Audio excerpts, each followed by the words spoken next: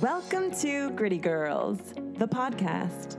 I'm Jillian Christie, and my passion and calling is really all about helping as many women realize that they have a scalable superpower: grit. If you're into hearing from badass, world-class women who just happen to be top chefs, athletes, entrepreneurs, filmmakers, artists, and activists on how they achieve their loftiest goals despite their greatest life challenges, then you don't want to miss the Gritty Girls podcast. Your journey to get inspired by phenomenal women around the globe and to learn how to cultivate more grit in your life starts now. When Kate Davis was only 24, she decided to quit her stable job and follow her sense of adventure all the way to Cambodia. She was unaware that what she was about to experience would bring her that much closer to her true calling. The events that played out would change her world forever and send her on a lifelong journey and mission to empower women all over the globe. Yeah, so my name is Kate Davis. I'm the founder of Collective Humanity. Collective Humanity is a nonprofit organization that is working on economic empowerment for women in Cambodia. Where did we start? How did this start? I guess the business itself really started after I moved to Texas from New England right after college and started a career in digital advertising. So I was in advertising sales right out of college. Right into the corporate world, kind of that traditional path, college to corporation, and pretty quickly just really burnt out and realized it wasn't for me. I'd kind of done well for myself to that point. I was 24 and I'd hit some kind of mile markers of success and kind of realized like, this can't be it. This can't be everything. Convinced my then boyfriend, now husband, to quit his job, and I quit my job, and we decided we would take off 4 months, sell everything we owned, and live out of a backpack and go backpack Southeast Asia. So off we went, and it was my first time out of the country, believe it or not, which is crazy to think about. And I landed in Vietnam, in Saigon, and just that first experience, like stepping off the plane, I knew that, my life was going to be different. It totally opened my eyes to the world, to all the different cultures, just to everything that's out there. And really the space that we occupy in the world as Americans, and especially that of privilege of where I grew up, and kind of just my place in the world. And so on that trip, was exposed to all different, walks of life, all different cultures, was all over Southeast Asia. But my time in Cambodia really stood out to me the most. And it was one night we were walking around the streets. We were in Siem Reap, we were visiting Angkor Wat, and we were walking around. It's a really touristy area in downtown Siem Reap. And a little girl came up to me, and she was probably, like 5 years old. And she, didn't have on any shoes. Her clothes were all kind of worn and tattered. And she was holding something, but I couldn't see what it was. And she just came up to me and was tugging on my shirt and saying, "Can I have $5? Can I have money, please? I need money. I need to buy milk to feed the baby." And, just kind of stunned by the whole scenario. And she leaned forward, and she was actually wrapped in a blanket, she was carrying an infant, like newborn infant baby. And so just kind of instinctively, I think I was just looking around for her parents. They were nowhere to be found. And I looked up at Paul, and I just was like in shock and just didn't know what to do, didn't know how to help. I knew that if I gave her $5, like that was not going to make an impact really in her life. And I just wanted to understand really from that point on, like why this was a reality for young girls. I think my naivete at the time was such a blessing because it really shocked me into action. Like I was just so appalled by what I was seeing that I started to research and learn about the genocide. That happened in Cambodia. I started to learn about the economic kind of environment for women there, the oppression of women, just all of the issues that Cambodia faced in this post-war, post-genocide era of rebuilding, which is currently where they're at.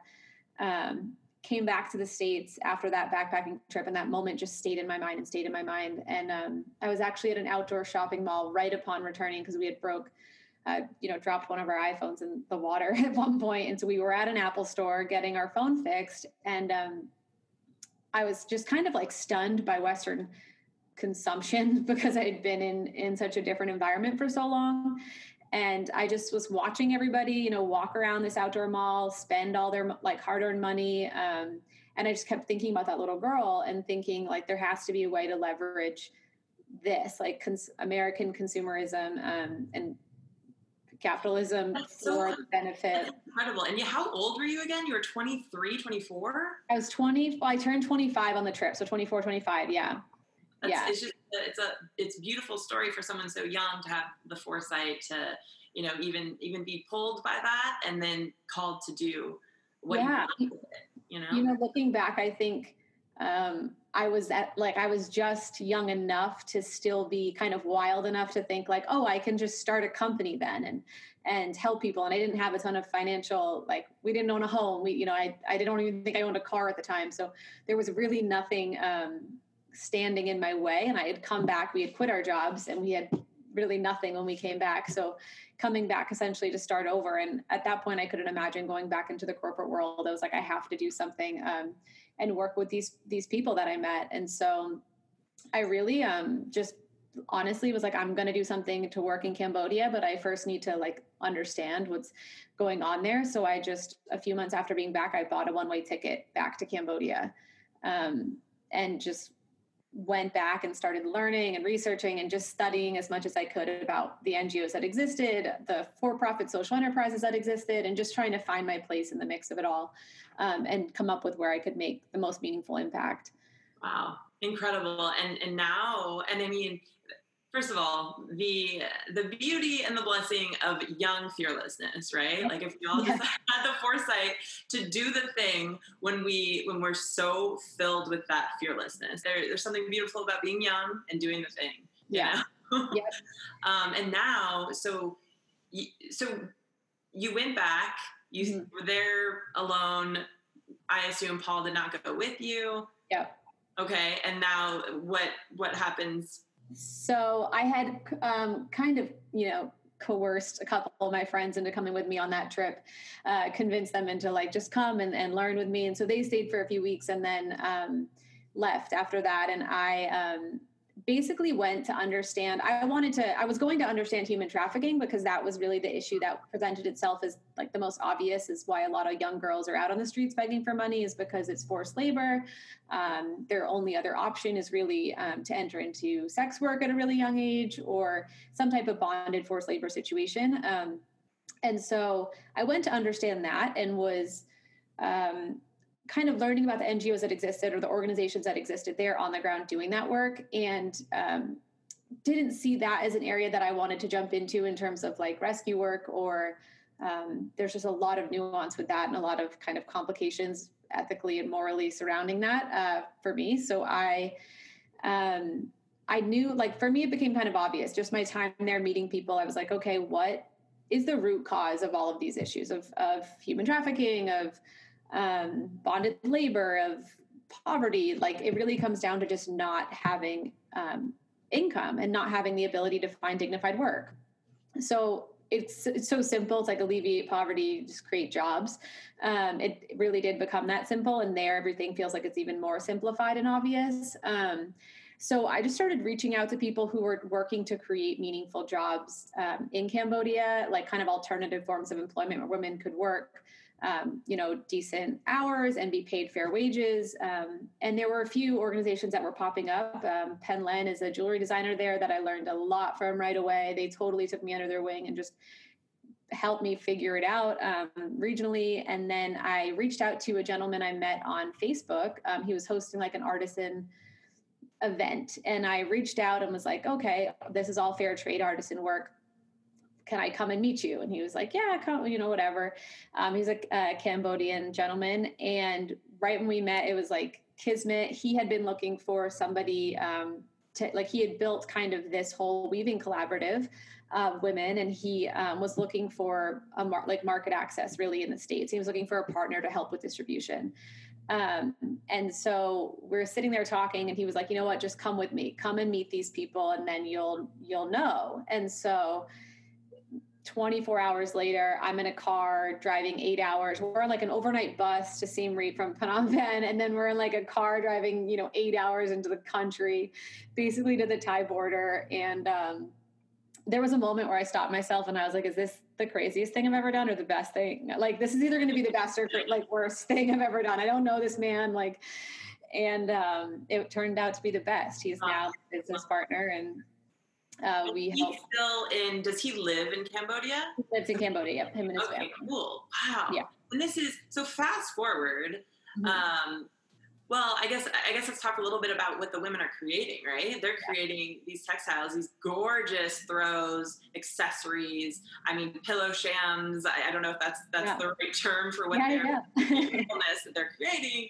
I even see earrings. I mean, it's gorgeous. Like, tell us a little bit about that as well. Like, what are they creating and how has that evolved over the past, 8 years, 10 years?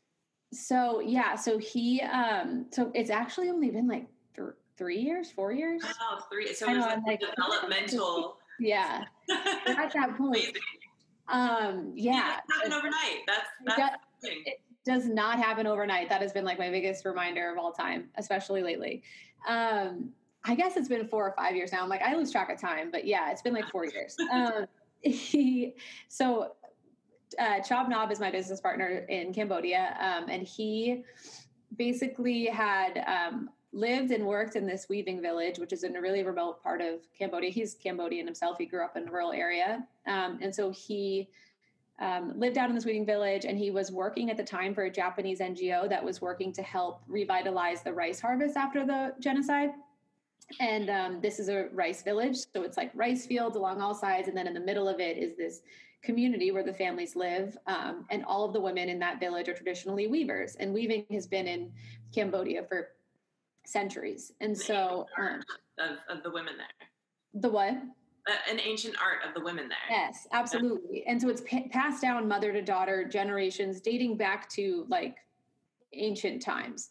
And there would be this silkworm weaving that was a really indigenous part of their culture. And they, Chop Knob lived there to help them kind of revitalize that trade. He saw the need, and he saw these kind of broken down looms, and he thought like, we can help you kind of relearn the skill that had kind of skipped a generation. If some of them survived, but the majority of weavers weren't able to teach their kids or sustain that during the genocide, because it was a massive war that broke out, and they were really in a war in that region until about 1993. And so the art form was really almost lost during that time. And this was one of the like oldest villages that did it. And so he was like, okay, I can help. We can rebuild. He basically started retraining all of the weavers on a more modern like design and aesthetic, on just different patterns, new patterns, incorporating traditional patterns. And introduced cotton instead of silk, because the silk production's very expensive, and cotton's produced just over the border in Vietnam. And so started weaving these throws, and was really just that was kind of where he was at. And then we met, and he was like, I have these beautiful textiles, and we need to get them out there to the world. And so that's where I was like, okay, that's where I can help. And so we started collaborating on design. I was like, can we make one in black? And he was like, absolutely not. Nobody will buy a black throw for their home. And I was like, Americans absolutely will. It's like our best seller. So just like trying to, take a Western aesthetic, and still hold those traditional patterns, and just incorporate them in some way. So that kind of led us to where we are now, which I think is a really nice blend of kind of modern Western design and ancient kind of traditional techniques. So, I mean, gorgeous products for certain, like very chic, very comfortable as well. It's just, they're amazing. I have one that I love, and there is black in it. So yeah. So it's so incredible. And like we were talking about, time flies, right? And it doesn't happen overnight. So what did you, like, how did grit play a role for you in those years of developing, and then, working through maybe the kinks in the beginning to getting to where you are now, how did that play a role in like getting here? Right. Yeah. It played a major role, I would say. I think back to grit, and I think for me, like I learned, it's a part of when I say it's like my favorite part about myself, it's such a foundational part of who I am that I didn't knowingly take that into my work. I just, when reflecting back on it, was like, wow, that was a major part of what has helped us sustain and grow and evolve. For me, my first kind of like, when I first developed, I guess, my grittiness, when I was 10 years old, my dad committed suicide. And so subsequently around the same time, my mom began a relationship with a woman. And this was in 1999, pre kind of the 2020 world we live in now, which still isn't a safe and accepting place for LGBTQ community, family, individuals. And this was kind of back then when I had to watch them.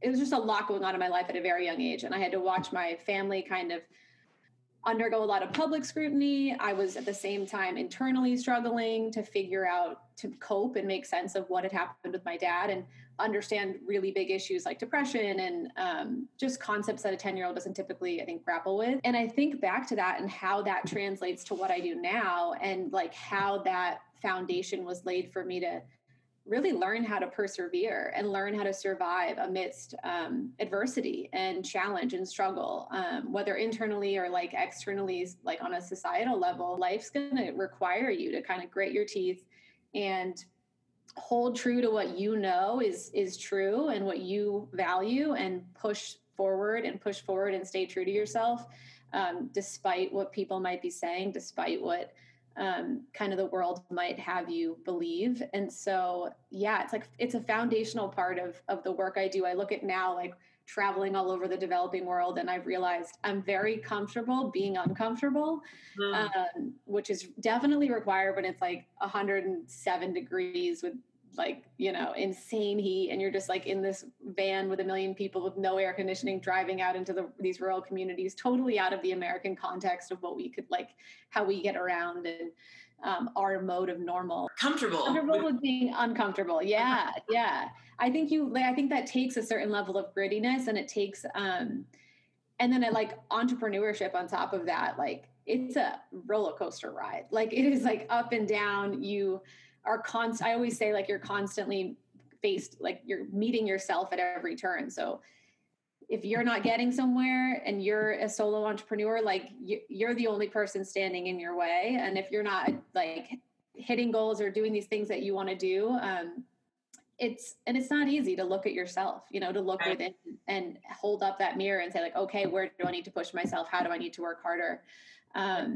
And I see that, like, in business, like what you're talking about, to your point, is, self-development and growth is directly proportionate to the growth of your business, right? Like you said, like, you can't be in your way. You got to get out of your way. You got to maybe accept the things, whatever it is you're dealing with, to like move forward in life and in entrepreneurship, for certain. And like being so young to develop grit as you did, I mean, and that's something too, I think is important to talk about, is it's a learned behavior, really. It's a learned skill set.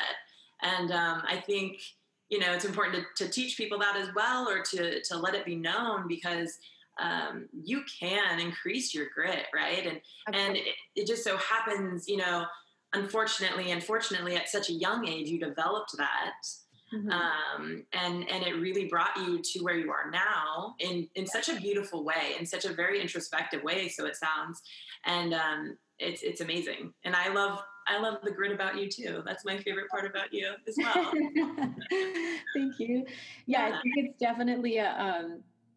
definitely a learned skill. I think it's something that you can it's really, I think of it like being thrown in the fire, right? Like once you can walk through the fire, like there's very little that you fear on the other side of it, and I think that's really where the grit comes from. It's like that experience of like diving into something, whether that be entrepreneurship or that be a really challenging young experience, like that struggle and that journey is where you're like when there's no choice, but like, there's no way out but through, that's how you kind of develop it, is right along the way. Totally. Absolutely.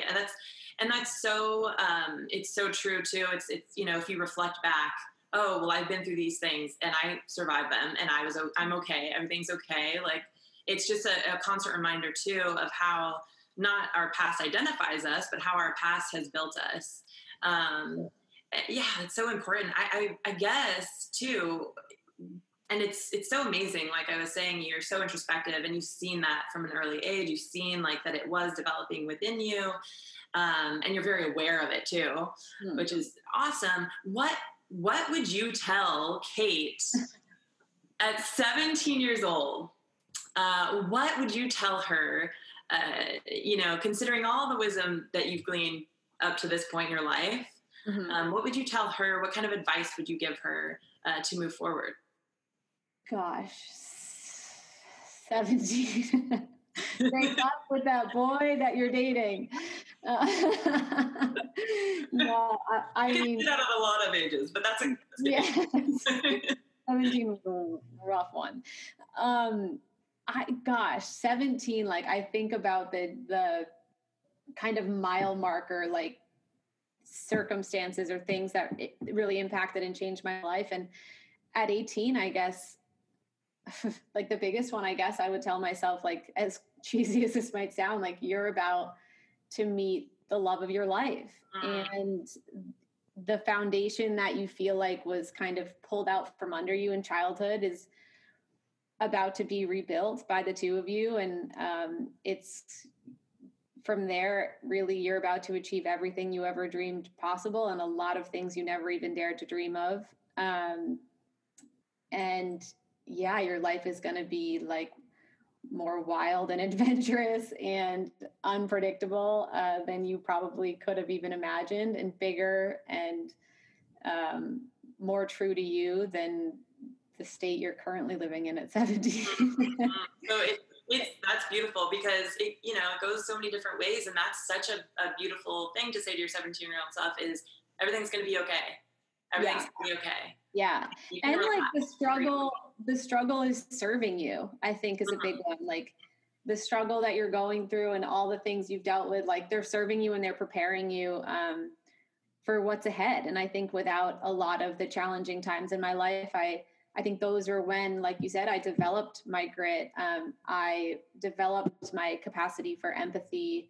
I developed all these things that now not only do I just love about who I am, but also serve me so perfectly and so wonderfully in the work that I do, which requires so much empathy, so much resilience, so much grit and determination. Kind of 17 was really going through it. And I think I would just say, like, keep it moving. I love that advice. I think a lot of us at that age could have used that, but it's definitely, it's a beautiful thing when you can be aware of it and give that to your younger self. So that's awesome. Also, like, speaking of resilience, you brought up resilience, which is a big part of grit as well. It's in that pie piece, in that pie chart of grit. Has there ever been a moment in this entrepreneurial endeavor that you've taken where you're like, man, I don't know if I can do this right now. This is a lot. There's a lot happening. I can't. Have you ever had moments like that? I will say there has never been, like, I was thinking about this earlier. There's never been a moment where I've said, I want to quit. And I feel deeply blessed to be able to say that. But I think that is because I am fortunate enough to have found like my life's work at such a young age. And so the connection that I feel to it, really the connection that I feel to this community of people that I work with, is what sustains the moment of like what is going on. So I will say, and knowing them and knowing the commitments that I've made, there's no way I could fathom saying, even like my mind wouldn't even play that trick on me, I think, at this point, to say like, oh, you should walk away now. And COVID has certainly been a test of that. Like all of our entire production line is stuck in a warehouse on a border because it can't get through. Like there have been so many challenges. But I can't ever think to myself like, okay, I could quit because I know this is what I'm meant to do. There have definitely been moments where I've said, like, what in the world are you doing? I've been like, what are you thinking? Like, how will you ever get the word out there about this? How will you get people in the States to care about this community of women and halfway around the world? Which is a great point, right? Because resilience and grit, it's not all the time referring to the outside factors. It's a lot of time, what's going on in my mind, what's holding me back.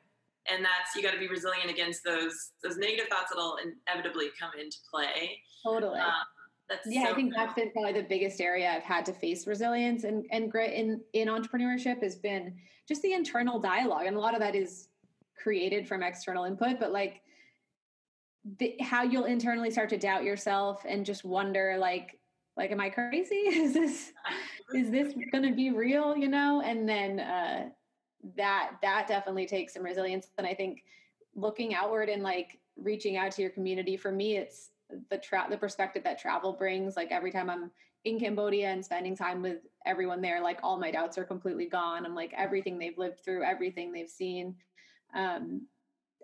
Like I know we can achieve this. And it just reinstills such a sense of purpose that I'm like, okay, nothing is going to stand in the way of our success.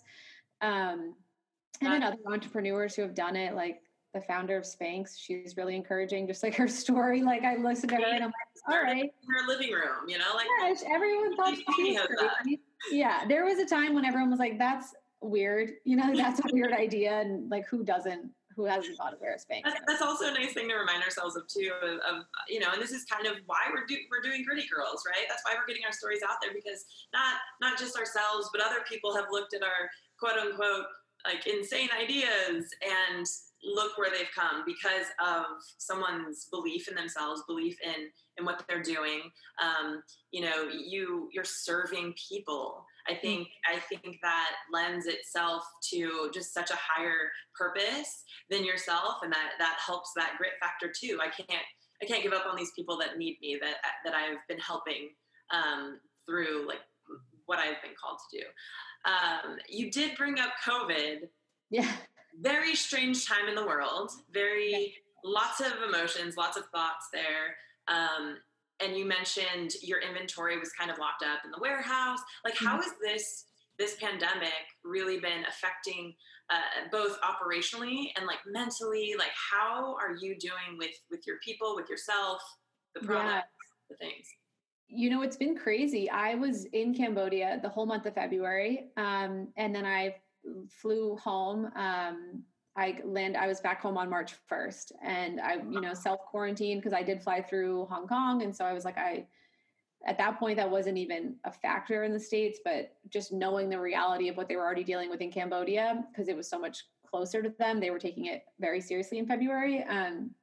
And so I self-quarantined for 2 weeks. And then like March 11th was my birthday. I was like, okay, I guess I can like go to dinner. I'm going to go out into the world. And then that was the day that they were like, nope. Yeah. Go back inside. Oh, man. So it was crazy. That was crazy. Birthday. Yeah. Happy birthday. Back inside you go. So it's been interesting. Like we had, our largest shipment to date, like of, production. So we have a studio in Phnom Penh that, where all of our like finishing touches get put on our products, and then everything's shipped out from there, and it's often routed through Vietnam. And so the day we sent the shipment through Vietnam, Phnom Penh to Ho Chi Minh is like 3 hours. So within 3 hours of our product getting across the border to Vietnam closed its borders. Oh wow! And so everything is stuck, I should say. Yeah. We had half the shipment that was still on the border. That finally came back to the warehouse last week, to our studio last week. And the rest of it's in a logistic, like a shipping warehouse for our shipping company in Vietnam to be released. Like we have no idea.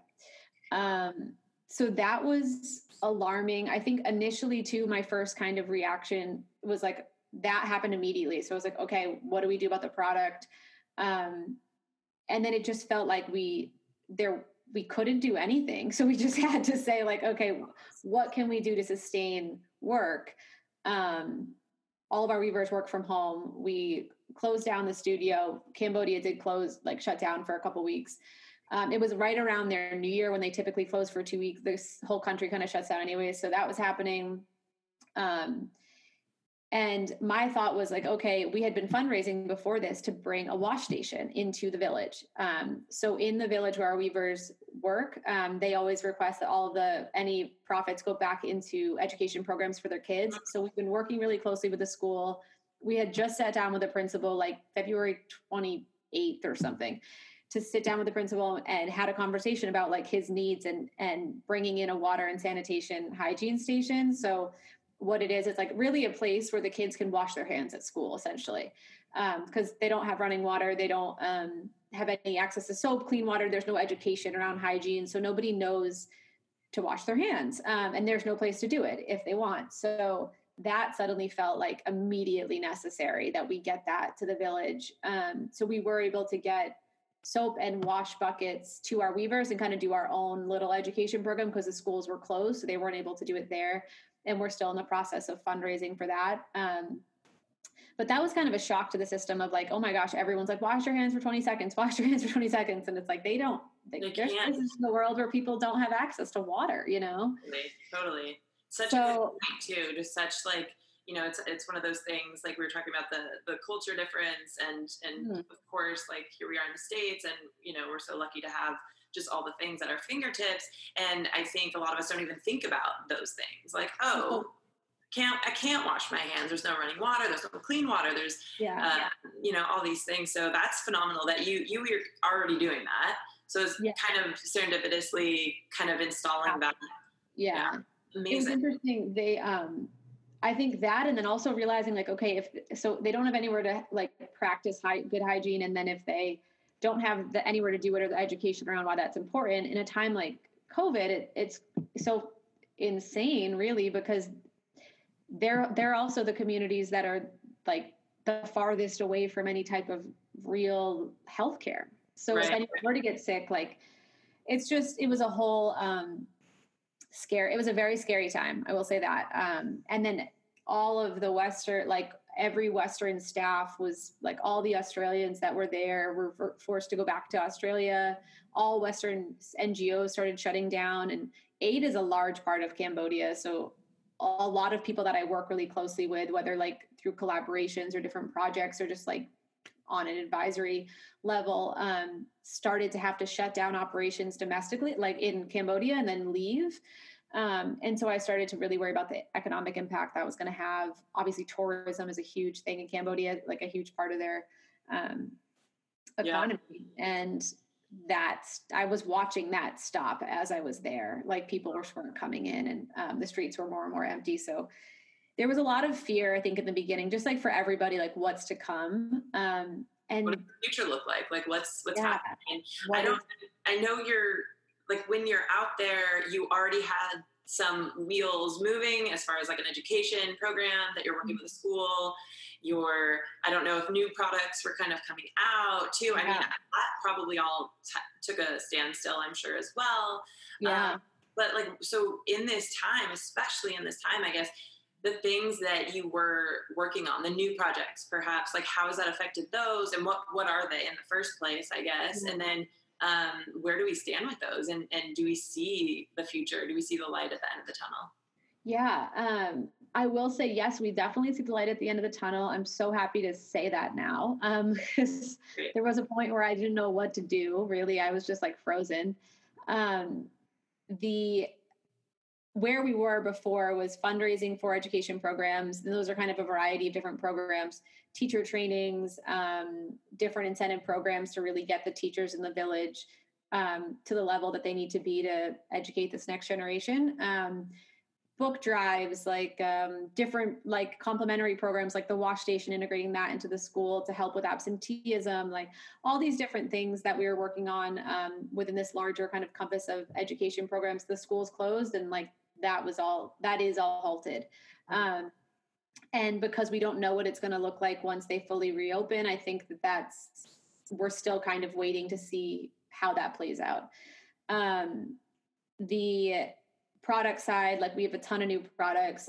The women are able to still weave because they had all the raw materials already and they're doing that from home. We just weren't able to distribute like get those products to the studio and things like that. That's a little bit harder, but they are opening back up. So they will be able to get those. In that interim period, we actually received a grant to make face masks with our extra scrap fabric. So that was amazing. Like, I just think the community that the international, like, artisan handmade kind of community really rallied around each other. And we had some of our larger wholesalers reach out and just say, like, what can we do? How many pieces can we buy? They're not open. They're here in the States. They're closed, but they're like, we'll just pre-order for who knows when. And which is pretty wild in a fashion, in retail industry, because you're buying for seasons and not knowing what season you're going to be selling because you don't know when you're going to open, was really just like amazing to see people come together and just say, like, we're going to buy it. We're going to figure out how to sell it. Blankets are pretty, you can sell those every season. So depending on the climate. So that was really uplifting and awesome to have people kind of just rally around Collective. And it spoke a lot, I think, to the community that we've built. When are you going to have I know you talk about the studio and that's in Vietnam. When are you going to be able to get them finally to the States? Do you see that happening soon, or? I don't. That depends on Vietnam. So if the prime minister, president, whatever, would like to open the borders, that'd be lovely. But that to me, like, the stress of that kind of went away as we started to say, like, okay, if we can't pay for production and we can't pay our weavers a salary because they're not able to produce anything because our cotton also comes from Vietnam, say that all has to stop. Like, what is the number? How much do we need to be providing them with just supplementary, like, emergency funding? Kind of similar to what our government did with, like, stimulus checks and things like that. We were thinking, okay, how do we give them, just like make sure that nobody's going hungry and everyone's healthcare and everything's covered. And so we started pulling an emergency fund for that and reaching out to donors and doing sales on our site through our products, which has honestly been some of the best online retail sales we've had since we've started. That's collectivehu.org, correct? Collectivehu.org, yes. Awesome. So yeah. It's beautiful. And I'm sure, do you talk about all the educational work you're doing on there as well? Yes, we are starting to, like, promote that a little bit more. We were kind of in the process of building those programs, and then the pause button was hit. So there's not a ton of information on the site about those, but there is kind of a basis of what we're doing and why we're doing it and what's necessary. Amazing. Yeah, I would want everyone to know, go to collectivehu.org and see these textiles because they're gorgeous, and it's such a beautiful way to, like, sustainably empower this community, the women, and to give them these jobs that they, definitely are stoking up their economy on their own terms in essence. Yeah. So it's amazing. I completely adore you, but on top of that, I mean, I 100% admire you and what you've done, especially from such a young age. So incredible. Also, I would want everyone to know about Collective Humanity _ is your Instagram. That is our Instagram. That's probably the best place to find us, interact with us. We're on Instagram. It is such a storyboard too. It's really cool. You can really go there, and that's where you can learn the story of Collective Humanity and see these women. They just look full of joy. Amazing. And then all the products, of course, too. You can check those out and order directly from Instagram. Right? Yep. Awesome. That's so cool. I do have one more question for you before we. Okay. Who is one of your favorite gritty girls of all time ever? Oh my gosh. One of my favorite gritty girls all time. This is a tough one. Let me think. Okay, I'll just tell you the first person that came to mind would have to be my mom. Love it. Yeah, I think my mom is just that's where I learned a lot of my grit. So willing to just, like, roll up her sleeves, get her hands dirty, and just, like, persevere no matter what. And the second person I guess I thought of, if I can say two, would be our lead weaver, Net, who's just overcome more than I can even imagine in her life and just works so hard for her kids and to give them a better life and to give them education and access to opportunities. So yeah, both are mamas. So Net and my own mom. I love those. Those are beautiful answers, and they came straight to you, like, right away. I love that. So you said Net. What's her name? Net. Yep, Net. She's our lead weaver. She's all over our Instagram and our site. You'll see her. I've probably seen her. The big, amazing smile. Yeah. Oh, that's so beautiful. I love that so much. Kate, as always, you are one of my favorite people in the entire world. And thank you so, so much for coming on Gritty Girls and sharing your incredible story. And you never know who's out there that really needed to hear, what you had to share. And I'm so grateful and inspiring us to keep moving forward with perseverance and passion. I love it. This has been Gritty Girls, the podcast you come to for your dose of badassery and inspiration from some of the most influential, accomplished women on the planet. Please subscribe today. I would super appreciate it.